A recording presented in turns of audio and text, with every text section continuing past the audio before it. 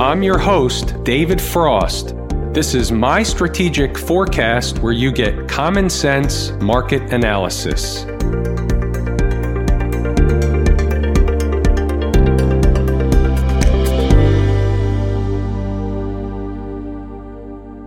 Today is Tuesday, September 1, 2020. We're looking at a daily chart of the SPY or Spider, which is the proxy for the S&P 500. What do we have on the docket today? The first order of business is the melt-up continues, the summer doldrums continue, we're leading into the Labor Day weekend, and what I said yesterday and I still hold today, I'm not 100% sure that we trade up every day into the holiday weekend. However, we have to be prepared. They may trade up every day into the holiday weekend. Here's what we've got. It's pretty cut and dry. The trend is up. The trend is your friend until it's not. We know about all that. We've got new highs once again. There are no numbers. The market has an internal number that it's trying to get to. I don't know it. Maybe somebody else out there knows it. Could it be 3550 in the S&P 500, 3575, 3625? Who's to say at this point what it is? We don't know what it is, so what do we do in the event that we don't know what it is, or we don't even have a clue, not even a hint or an idea? And yes, I'm aware I threw an R at the end of idea. It's similar to data or dater. Bottom line is, when the market's in no man's land, continuing to make new highs in a very, very quiet, leading into a holiday weekend type of market, nothing wrong with the tape. The trend is up. The trend is drawing the market higher to a spot. Where that spot is, we'll figure it out when we get there. And we'll know when we get there because the market will change character. It will start from a very short-term time frame. It will morph into longer time frames. It will morph into yet longer time frames like daily. And we will have a pretty darn good idea of what's going on. A, we'll have something to trade against on the upside, on the north side. And B, we'll have an area where we know the trapdoor is going to open if they crack it on the south side. Who's going to know all that? Inside the Numbers members will know all that. Until that happens, the trend is your friend until it's not. Here's the weekly chart of the S&P 500. Can we call this ridiculous? Can we call it redonkulous? Stupid? Silly? We can call it any and all of those names. The reality is, the market is never wrong. People are wrong. Traders are wrong. Analysts are wrong. Media pundits are wrong. The reason why the market's never wrong is because price is an absolute. We are where we are, and that's the information that we have to go by. We can all cite dozens of reasons why the market shouldn't be where it is. We could have cited them here. We could have cited them here. We could have cited them here. We can cite them now if you want, but we'll have to make another X if she goes higher. All those reasons don't mean a hill of beans until what? Until they do. When will they mean something? When the character of the market changes, when the sentiment changes, when the emotions through and through the market change. Right now, everybody's whistling Dixie. Do any of the SPY charts that we look at on a regular basis look different or telling us a different story? 240 chart looks like the daily chart, getting extended from home base, but they can stay extended from home base until they decide it's too long or too far. 120 chart doesn't look a lot different than the daily chart and the 240 chart. Hourly chart doesn't look a lot different than the others. Everything's in an uptrend. The trend is your friend until it changes. It will change first on a short-term basis and morph from there. Until and unless that happens, there's a magnetic force drawing or pulling the market higher. It is what it is. It's fascinating at a minimum. How about inside the numbers? We have some pre-market commentary.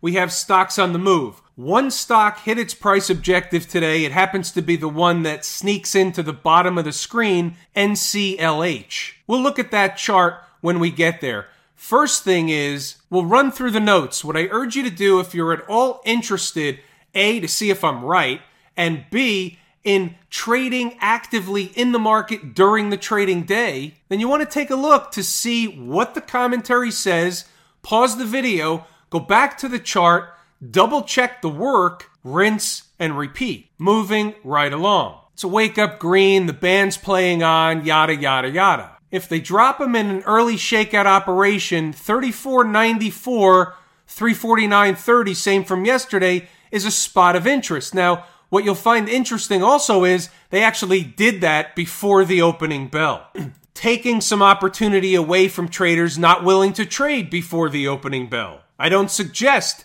anybody trade before the opening bell. It's not the same before the opening bell. It's not the same in the after hours. The volume is different. Therefore, the moves in either direction can be accentuated if a flood of volume does come in because you don't have the normal volume that you have during the pit session or during the regular trading hours. You know the routine. Right of the vertical is today's activity. 349.30 is on the board, and you see what happened. They shimmied down there before the opening bell, popped back up a little bit, and then they came back down after the opening bell. Theoretically, it's not the same trade because they were just there minutes earlier. That's just one for the record. Support is support. It ended up being support. They take off to the upside, and we have another melt up on our hands. What you'll also see in the commentary is 350.50. 350.50 is also an area of interest. It winds up to be resistance until it's not, and then they come back to run a test. It's support. What was once resistance becomes support, vice versa.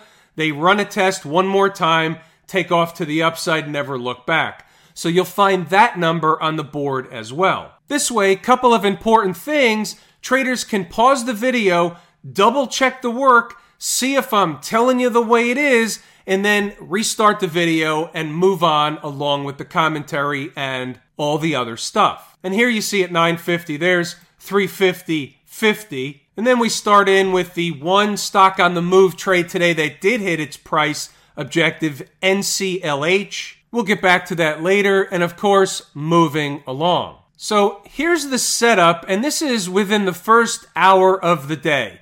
If they get above and start closing candles above 351.30, the next target would be the overnight highs from yesterday, 35.24, 352.40. Back to the visual, 351.30 is the top horizontal line.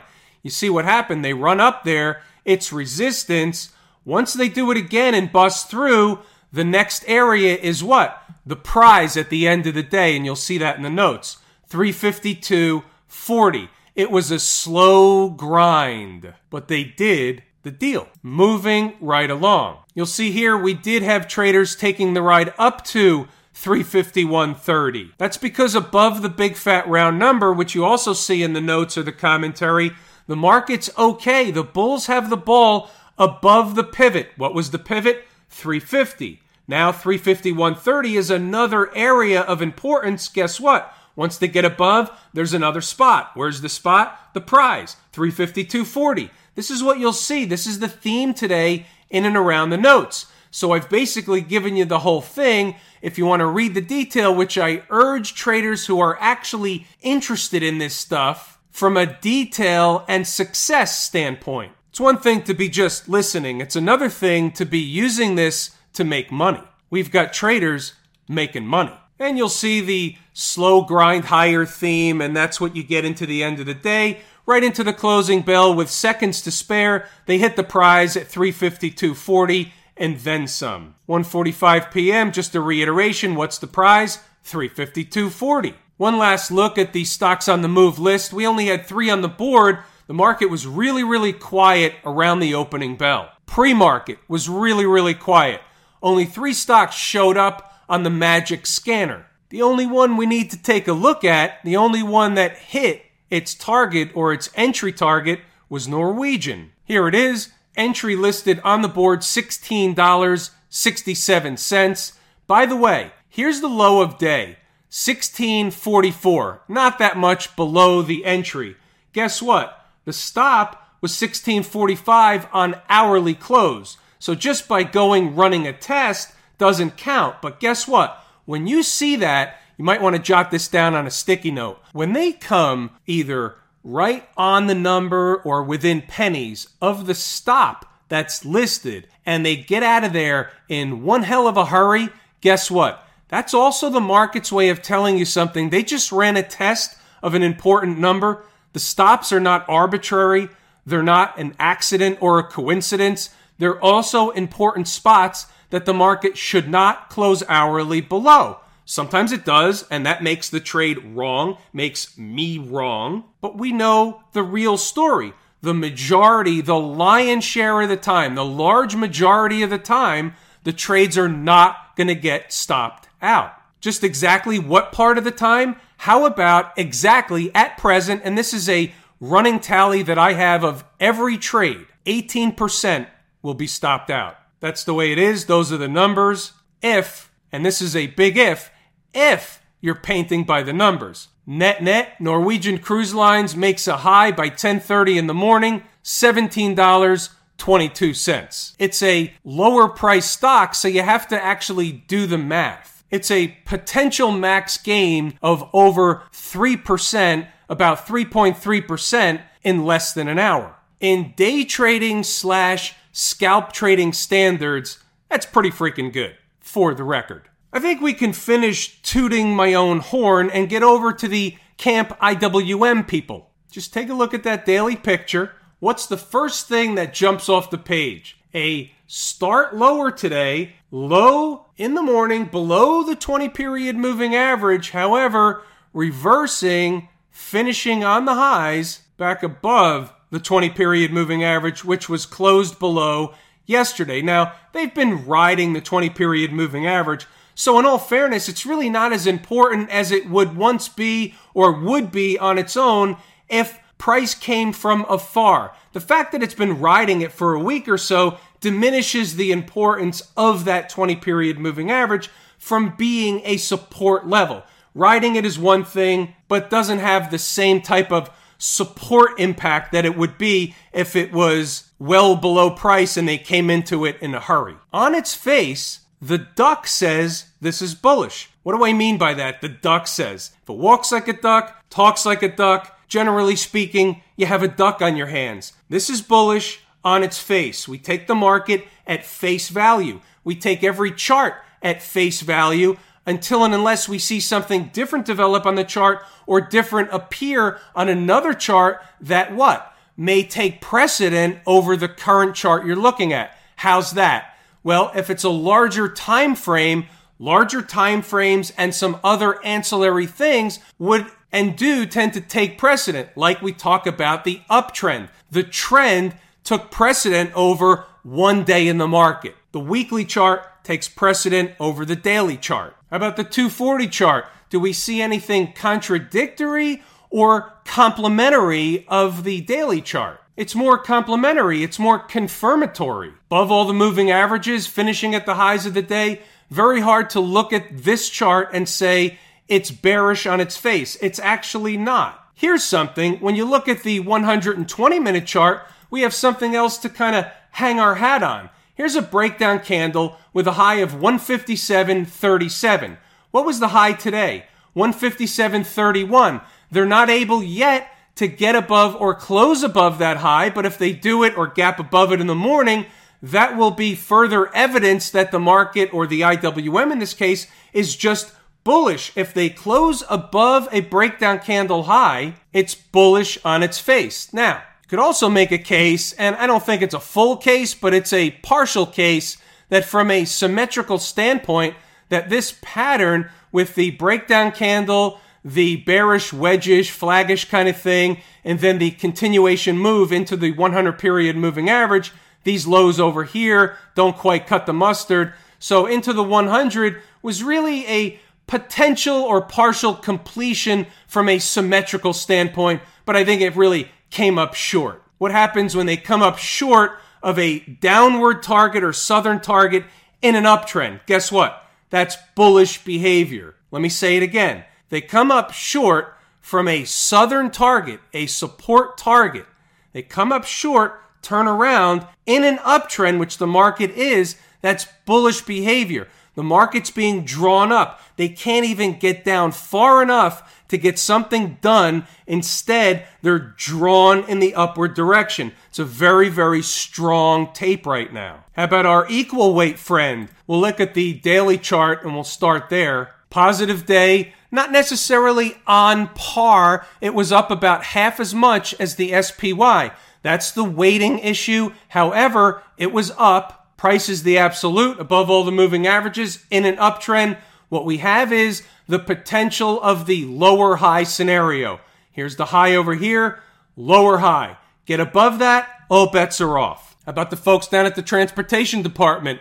Mr. and Mrs. One-Day Reversal, rope-a-dope, reversal of the reversal. So that's what happened. Yesterday, they technically put in a reversal in the midst of an uptrend above all the moving averages. What did I just say before? What takes precedent? The driving or the master force, if you will, takes precedent. The uptrend takes precedent. Guess what? This market is being pulled up with all the rest. Today, you had a little bit of a bottom in the morning, finish near the highs. Very positive day, a reversal of the reversal. Nothing wrong with the transports. The trend is your friend until what? That's right, until it reverses. Anything new with the folks out in Silicon Valley? Not necessarily. Did they do anything different than they've been doing? Not necessarily. Up 5 point some odd dollars, 1.9%. It's in the redonkulous, but the market can stay redonkulous longer than people can stay solvent. It's extended from home base. Look how far it is from the 20-period moving average. They're going to reverse. They're going to come down. They're going to have a bad day or two. You just can't guess which day it's going to be. Maybe it's before Labor Day. Maybe it's after Labor Day. But this is quite the spectacle. Just look at this weekly chart for a second.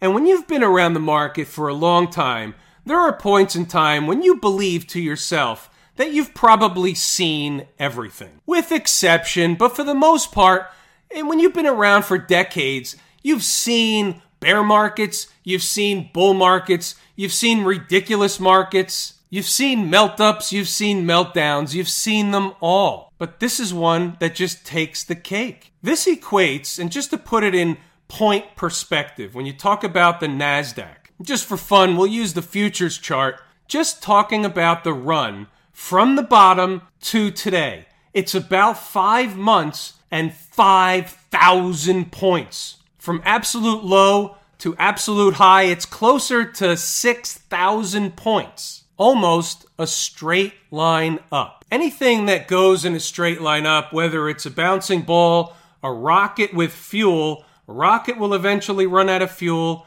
A bouncing ball will eventually lose inertia. You can throw a ball as high as you can, but it will eventually peter out. The same thing will happen here. It's just on its time. It meaning the market. How about the XLF? Up almost 0.5%.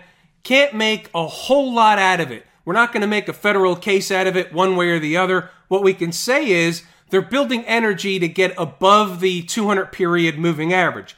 Until and unless they come down and start closing below, at least for starters, the 20-period moving average, then there's no dice on the downside and it's just grinding along with everybody else. No revelation, not much change. About Smashmouth, up 2%. The semiconductor space is a pretty darn good indicator within the tech space as a whole. There's nothing wrong here, nothing wrong with this tape. In an uptrend, the trend is your friend until what? Until it ain't. Have I told you how much I appreciate each and every one of you? Without you, these videos are not possible. That is true, accurate information. We're going to pull the ripcord here today. I'm David Frost, My Strategic Forecast. Thanks again for tuning in to another episode of Common Sense Market Analysis.